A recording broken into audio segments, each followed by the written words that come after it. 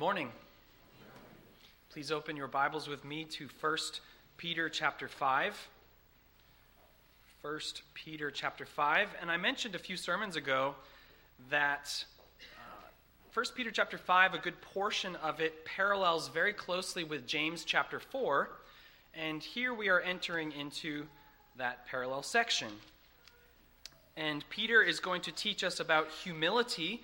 That's the focus of this section and this sermon. He teaches us about humility towards one another, and then he teaches us about humility toward God. We will focus this morning on humility towards one another. And so our focus will be on the second part of verse 5, but we're going to read that all the way through verse 7. So let's read 1 Peter 5, beginning in the second part of verse 5. Clothe yourselves, all of you, with humility toward one another. For God opposes the proud, but gives grace to the humble. Humble yourselves, therefore, under the mighty hand of God, so that at the proper time he may exalt you, casting all your anxieties on him, because he cares for you. As I mentioned a moment ago, our focus is going to be on the command to be humble towards one another. Clothe yourselves, all of you, with humility toward one another. And while we're still looking at the text, while we're still looking at 1 Peter, turn back with me to chapter 3 and look at verse 8, because as we've seen time and time again, Peter repeats himself. He teaches in sort of cycles, and he's already commanded humility for everyone. 1 Peter 3:8 says, "Finally, all of you have unity of mind, sympathy, brotherly love, a tender heart, and a humble mind," a humble disposition. And when we preached that text, I said we're not going to spend a lot of time on it because we'll come back to humility later in the book. And so here we are. We've arrived at a larger exposition of humility. And our outline's going to have 4 points. But before we start those 4 points, let me define humility for you.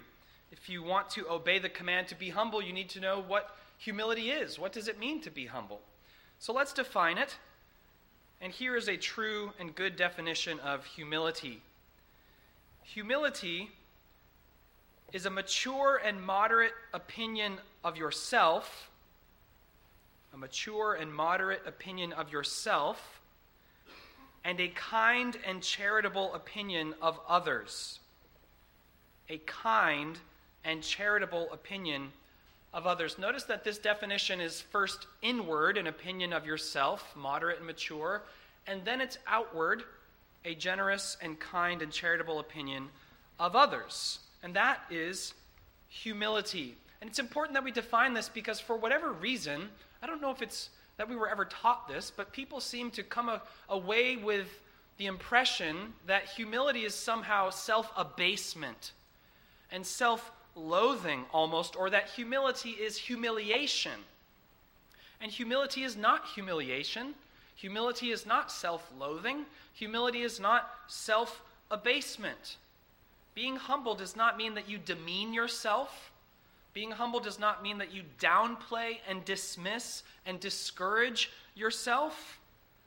And there's an irony if you do that, in that the one who abases themselves and demeans themselves and downplays themselves and discourages themselves is incredibly self-centered, which is the opposite of humility. So humility is not self-loathing. It's not humiliation.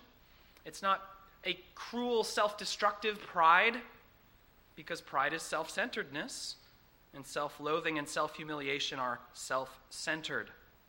In fact, we all know that there are many people who speak ill of themselves precisely to solicit or elicit positive comments from other people. You don't have to be on social media very long to see girls who post a picture of themselves always with a negative comment about themselves. in hopes that the other girls will respond and say, no, you're so pretty. No, you look so good. No, your hair looks so great. No, you're the prettiest. They post something of themselves with an intentional self-abasing comment in order to solicit praise, which means they're not being humble, they're actually being proud. So humility is not self-loathing. Humility is not humiliation. It's a mature and moderate opinion of yourself and a kind and charitable opinion of others. Listen to this verse from Romans chapter 12 and verse 3. Romans 12, verse 3, where the Apostle Paul says, I say to everyone not to think of himself more highly than he ought to think. Okay, don't think too much of yourself. But then he says, but to think with sober judgment, each according to the measure of faith that God has assigned. So Paul says, yes, don't think too highly of yourselves, but he's also saying don't think too lowly of yourselves. Think of yourself with sober judgment according to the measure of faith that God has assigned. So if you demean yourself, if you loathe yourself, you're actually failing to appreciate and enjoy the gifts that God has given to you.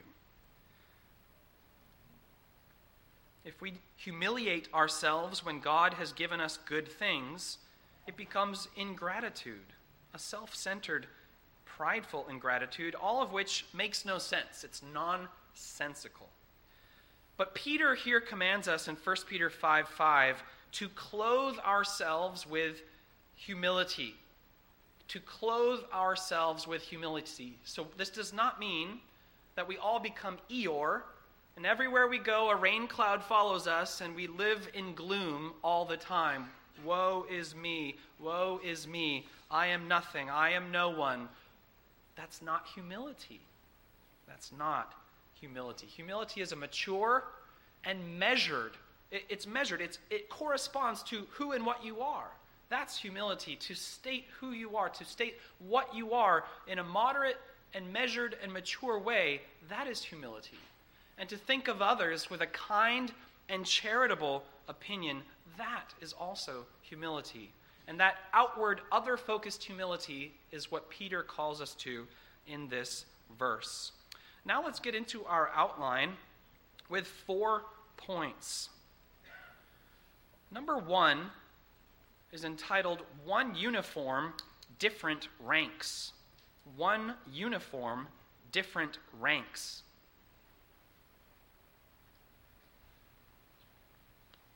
The context for this verse is Peter's previous teaching of the structure of the authority in the church, where the elders have government and oversight over the church, and the members are in submission to the elders, and we talked about what that looks like and how that works. So there is a hierarchy, there is a structure and an order in the church of elders and members, but Peter here transitions to all of you.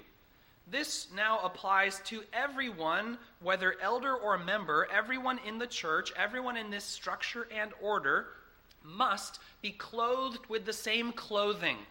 They must all have the same uniform, namely, you must all clothe yourselves with humility towards one another.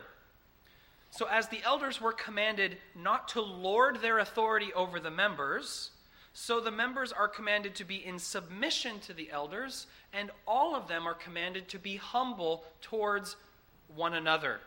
If the elders were not humble towards the members, they would lord their authority over them, and that would be wrong and that would be sinful.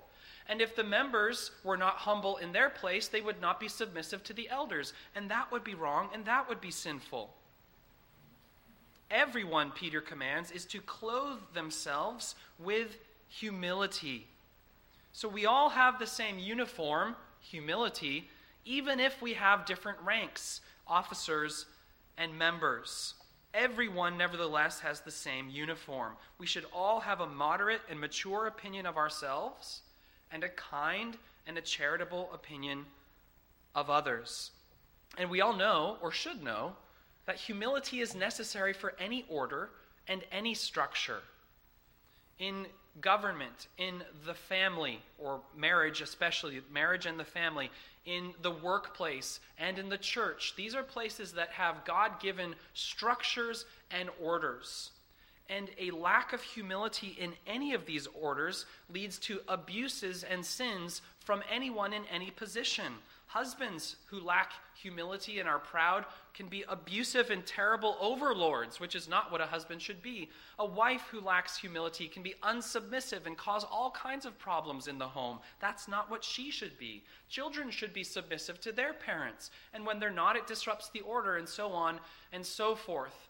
Many times, this disruption in any order comes from pride and not humility, or rather a lack of humility. If you resent those who have authority over you, that's pride, and that's a lack of humility. If you lord your authority that you might have over others, that's pride and a lack of humility. And so in the context of the church, for officers or for members, a lack of humility would be destructive to the entire order and to the unity and the purpose of the church.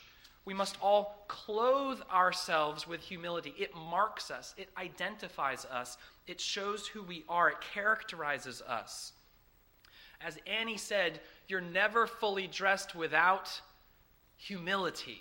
That's what she said. You're never fully dressed without humility. That's what Peter says. All of you, clothe yourselves with humility. One uniform, even if you have different ranks, you all have the same uniform. Secondly, one Lord, many servants. One Lord, many servants.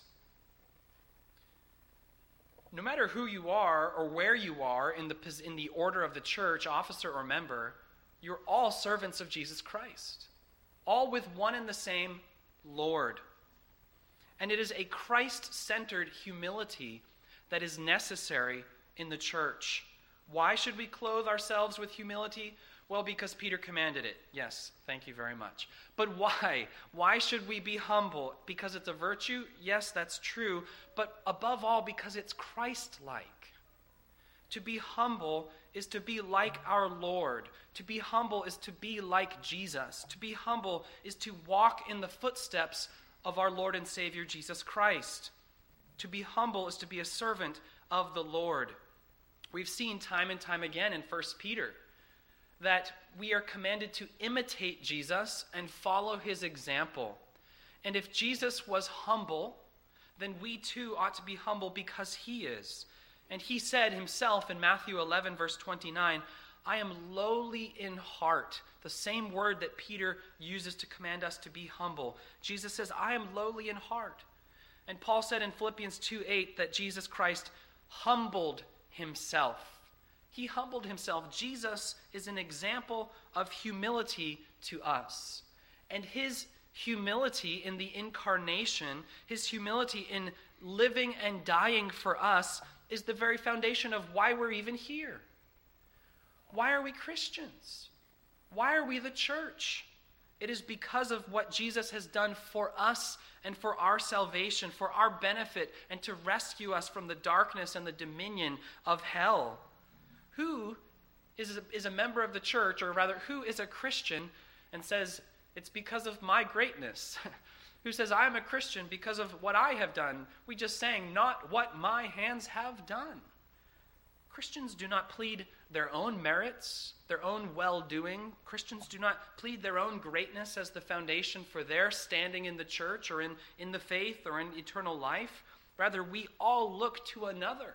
We all look to one who is outside of us, Jesus Christ, and his perfect life and perfect death as the foundation for who we are and why we are the church.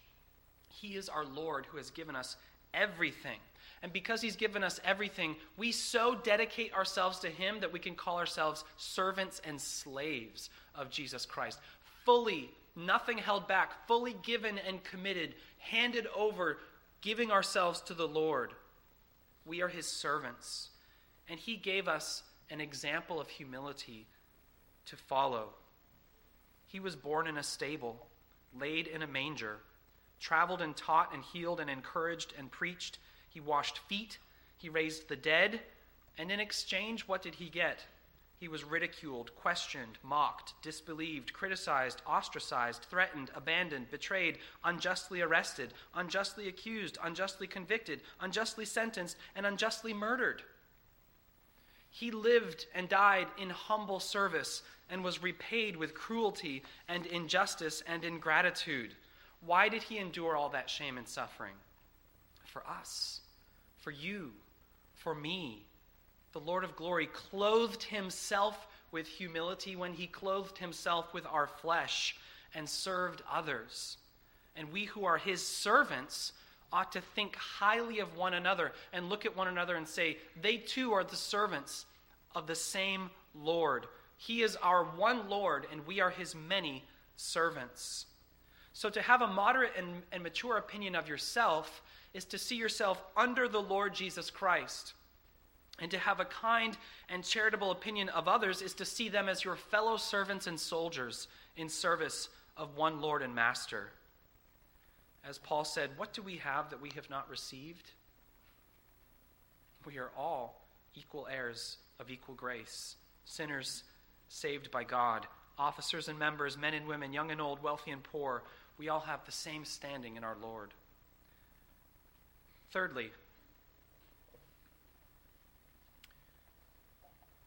how can we clothe ourselves with humility? Number 3, no one is too good to serve, nor too bad to be served. No one is too good to serve, nor too bad to be served.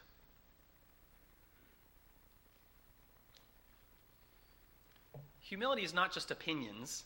We defined humility as an opinion of yourself, moderate and mature, an opinion of others, kind and charitable. Humility doesn't stop, it doesn't begin and end with opinions. Humility is exercised. Humility is practiced. Humility manifests itself in service and love towards one another. So if we clothe ourselves in humility and follow Jesus' footsteps, we will perform acts that flow from that humility. So we will not consider certain tasks to be beneath us. If stacking chairs, mopping floors, cleaning dishes, emptying trash, or serving in the nursery is beneath you, then you have a serious pride issue. No one is too good to serve. But that's the easy case. That's the easy case to say, okay, I'll help out with the practical things. But what about people? What about when the service required is not a thing, but a person? That's when it becomes particularly difficult to show true humility. You don't want to get involved with someone that you judge to be unworthy of your efforts. And if that is your mindset, then you need to be rebuked for your pride. James rebuked Christians for giving different treatment based on people's clothing when they came into the church. You sit here and you sit there based on their socioeconomic status, which we judge based on outward things like clothing. Do we do the same? I'm willing to serve my friends. I'm willing to serve the people I know. I'm willing to serve people that it's comfortable for me to serve. But that other person, so-and-so, no, I don't even want to get close. I don't want to even know about it. I don't want to have to think about it. That's pride. No one is too good to serve, and no one is too bad to be served in the church. If we clothe ourselves with humility, we should be ready to serve any and all of the brethren. Why? Because we're not better than them, and they're not worse than us. Jesus said that the servant is not greater than his master, and he washed feet. We ought also to be equally willing to serve others, even in circumstances we find difficult or circumstances we find to be less desirable for various reasons. Paul said in Philippians 2, verses 3 and 4, he said, "Do nothing from selfish ambition or conceit, but in humility count others more significant than yourselves." That's an opinion of others. Count them as more significant. He says, "Let each of you look not only to his own interests, but also to the interests of others." A true humility, clothing ourselves with humility, means highly prizing and valuing the interests and the needs of other people and placing them higher in our own personal chart of priorities to say, I will serve them. I will care for them. I will view them as greater and more important than myself, and their needs as more important than my own.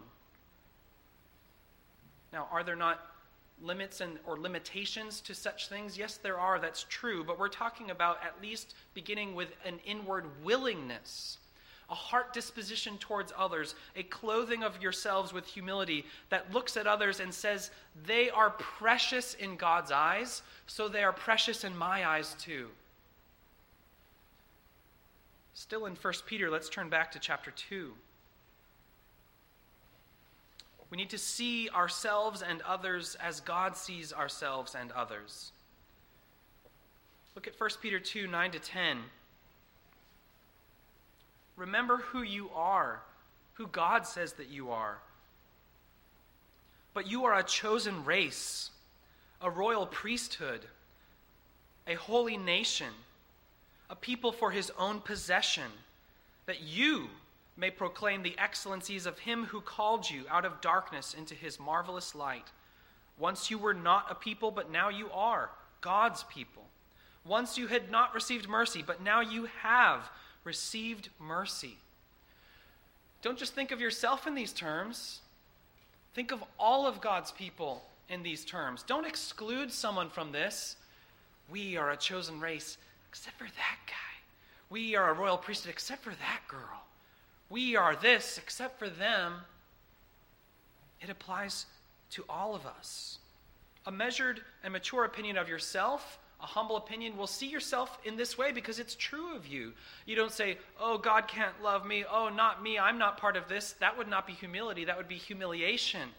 Humility would be seeing yourself as a child of God, precious in his eyes. And then humility towards others is saying, and they are also a child of God, precious in his eyes, and I need to love and serve them.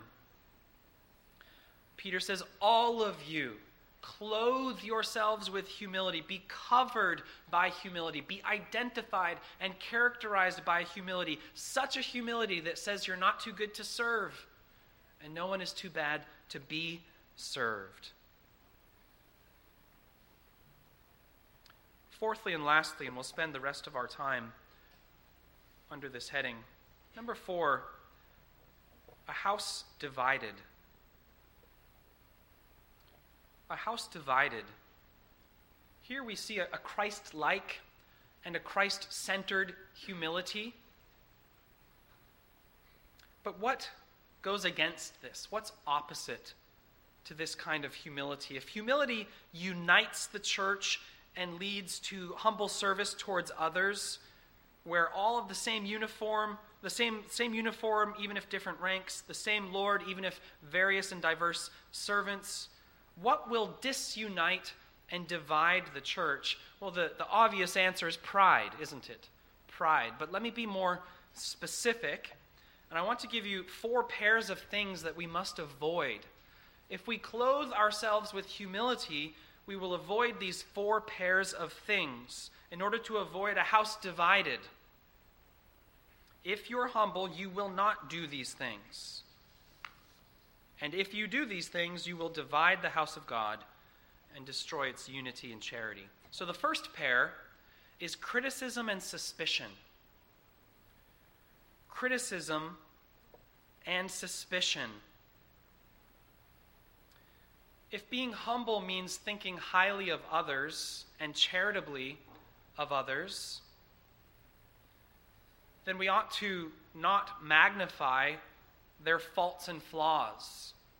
We don't search and criticize looking for what is off, looking for what is not quite right among our brothers and sisters in Christ. We should not have a critical spirit.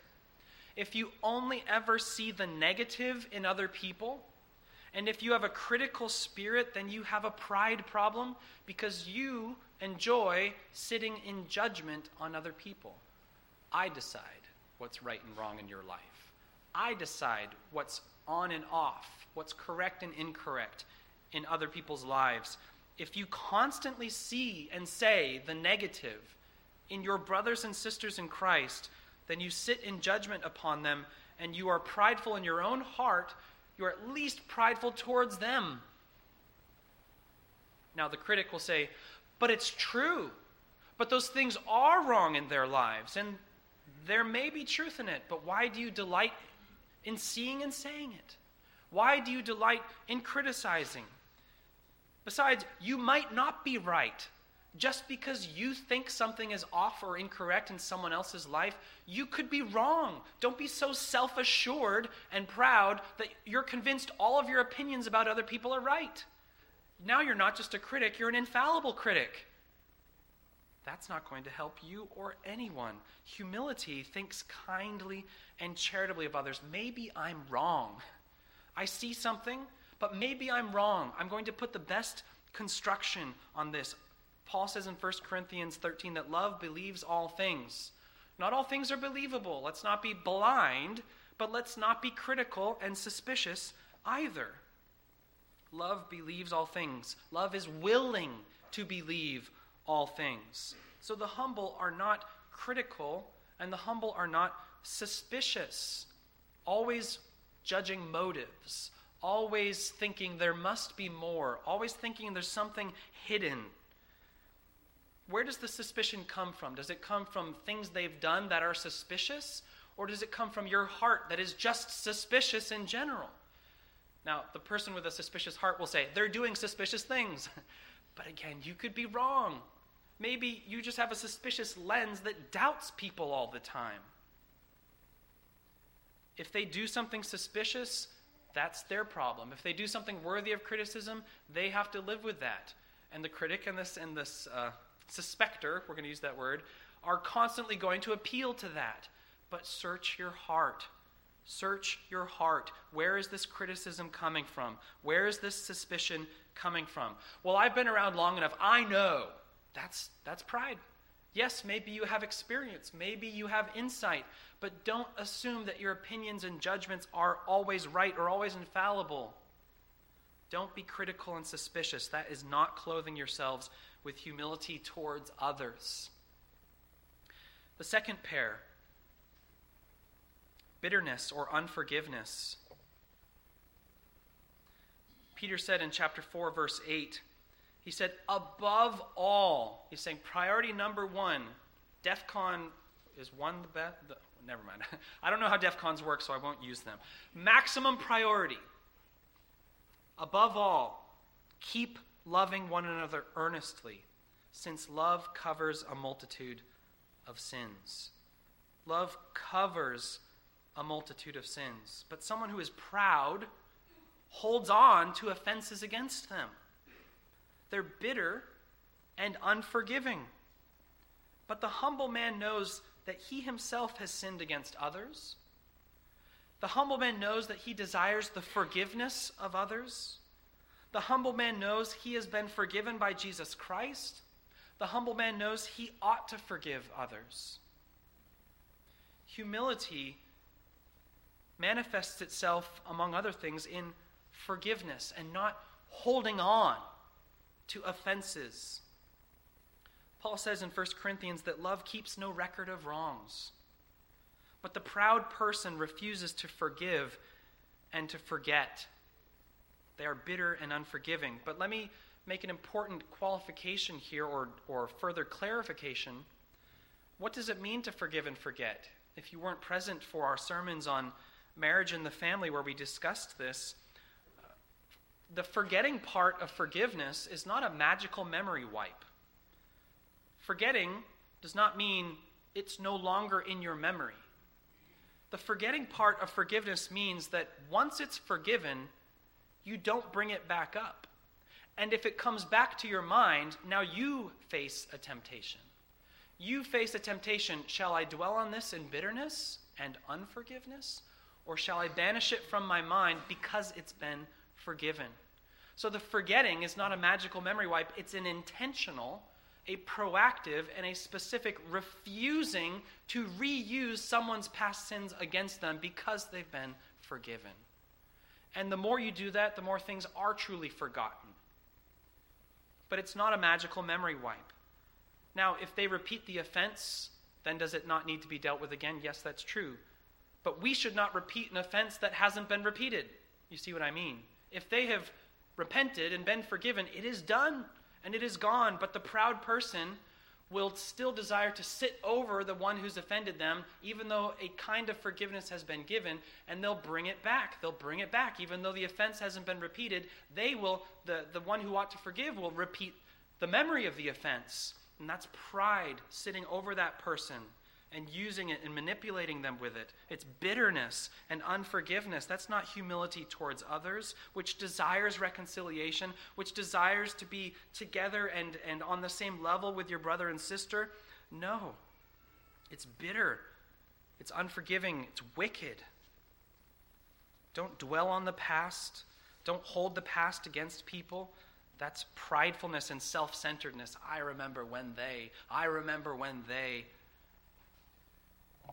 Forgive and forget. Also, be difficult to offend. Be difficult to offend and easy to satisfy. Be difficult to offend and easy to satisfy. It's hard to offend me and it's easy for me to forgive you. That should be our mindset of humility towards one another. Where someone says something that it provokes your heart and you think to yourself, they probably didn't mean that. You think to yourself, I've said dumb things before plenty of times. You just let it go. Be difficult to offend. Just let it go. And if it's really offense, then you say to them, brother, that hurt my feelings. That offended me. But be difficult to offend. Love covers a multitude of sins. And clothing yourselves with humility towards one another means you don't think of yourself so highly that when they provoke and offend you with something, it gets magnified times 100. Clothe yourselves with humility. Be willing to forgive, forget, and forego. Do not be bitter and unforgiving. Thirdly, the third pair, ambition or vanity. If we clothe ourselves with humility, we will reject ambition and vanity. No one should be ambitious in the church. What is there to be ambitious for in the church? Well, the pastoral office. There's no crown of gold. There's no throne of ivory.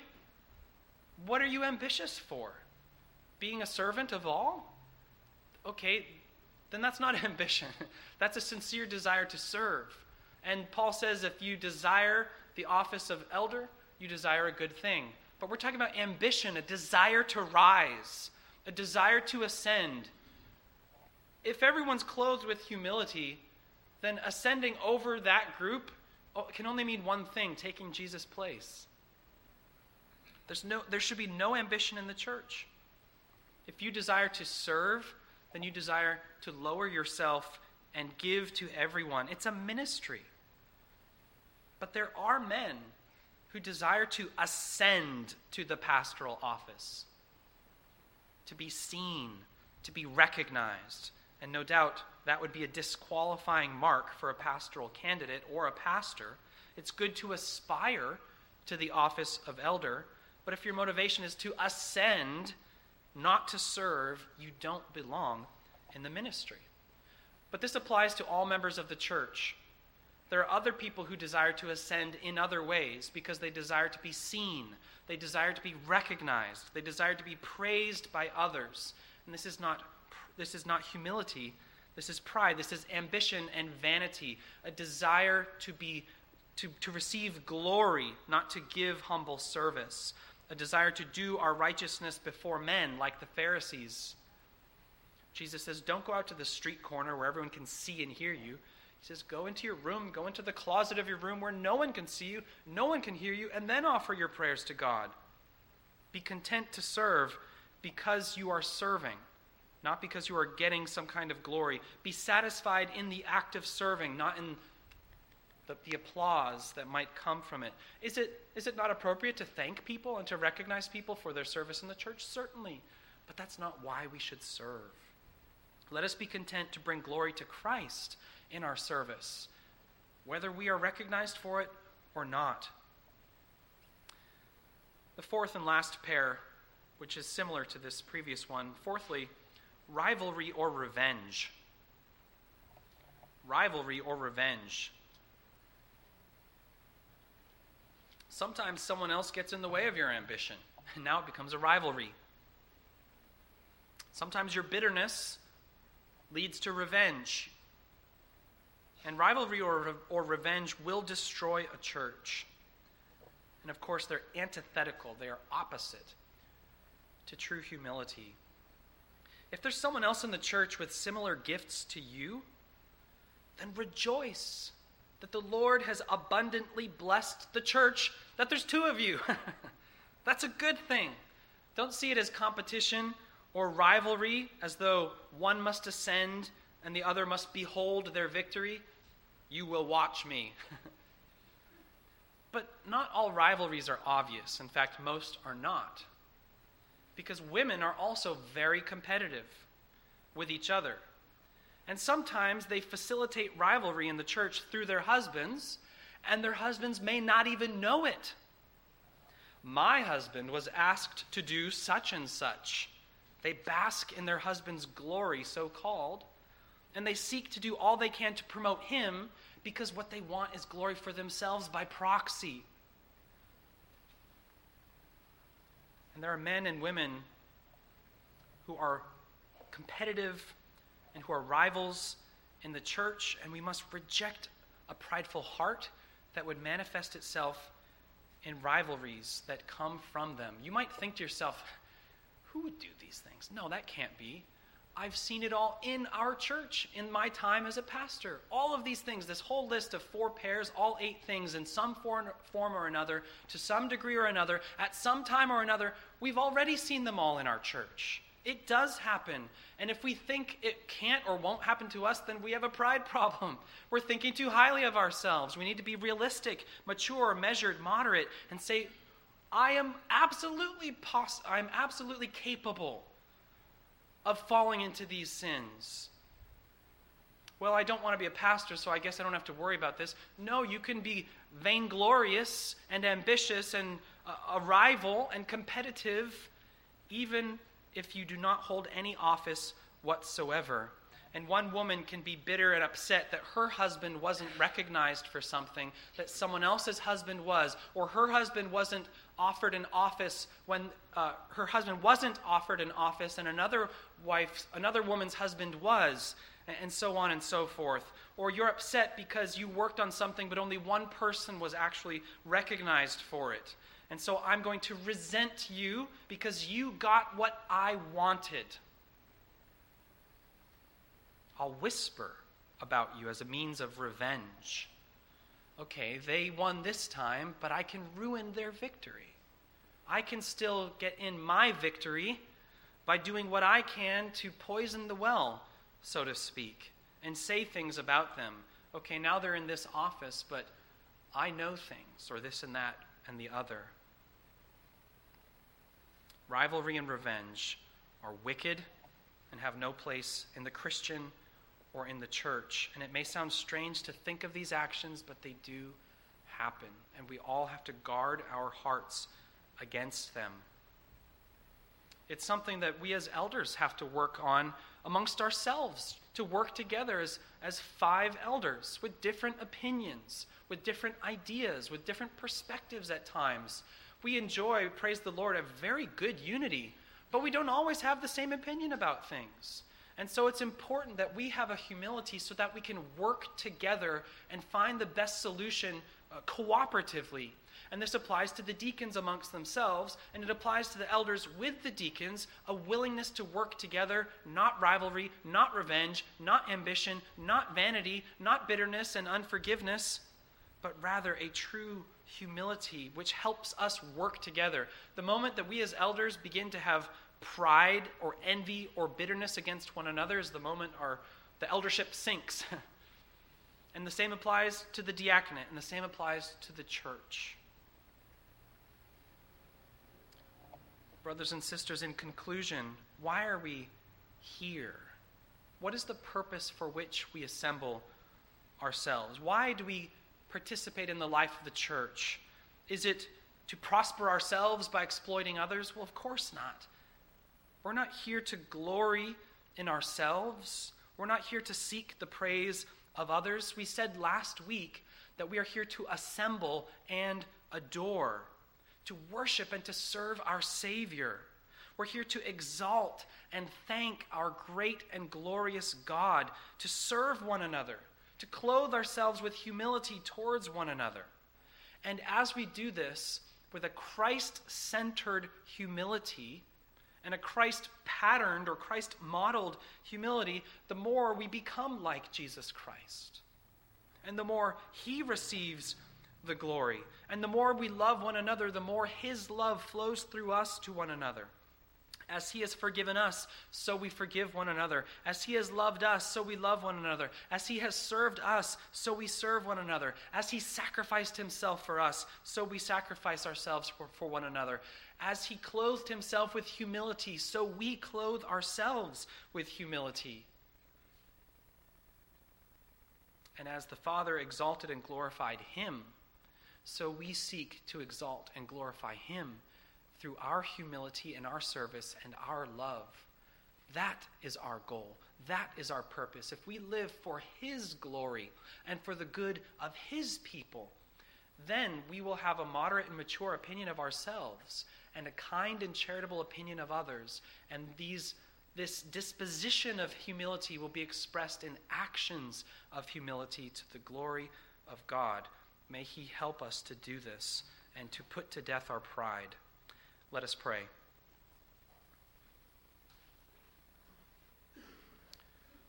Our Father in heaven, we thank you for your Son, Jesus Christ, that ultimate example of humility.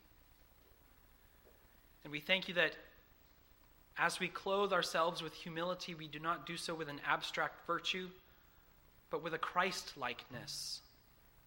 Help us to be more like Jesus, we pray. Help us to be more like our Lord, more like our Master. The servant is not greater than his master. As he served, so help us to serve. And we pray that you would help us to root out and to put to death the pride that most certainly dwells within each and every one of us. And though we may be tempted to manifest that pride in different ways, help us to resist. Help us to hate our pride. Help us to love one another. We pray that you would please answer this prayer for your glory and the good of your people. And we pray this in Jesus' name. Amen.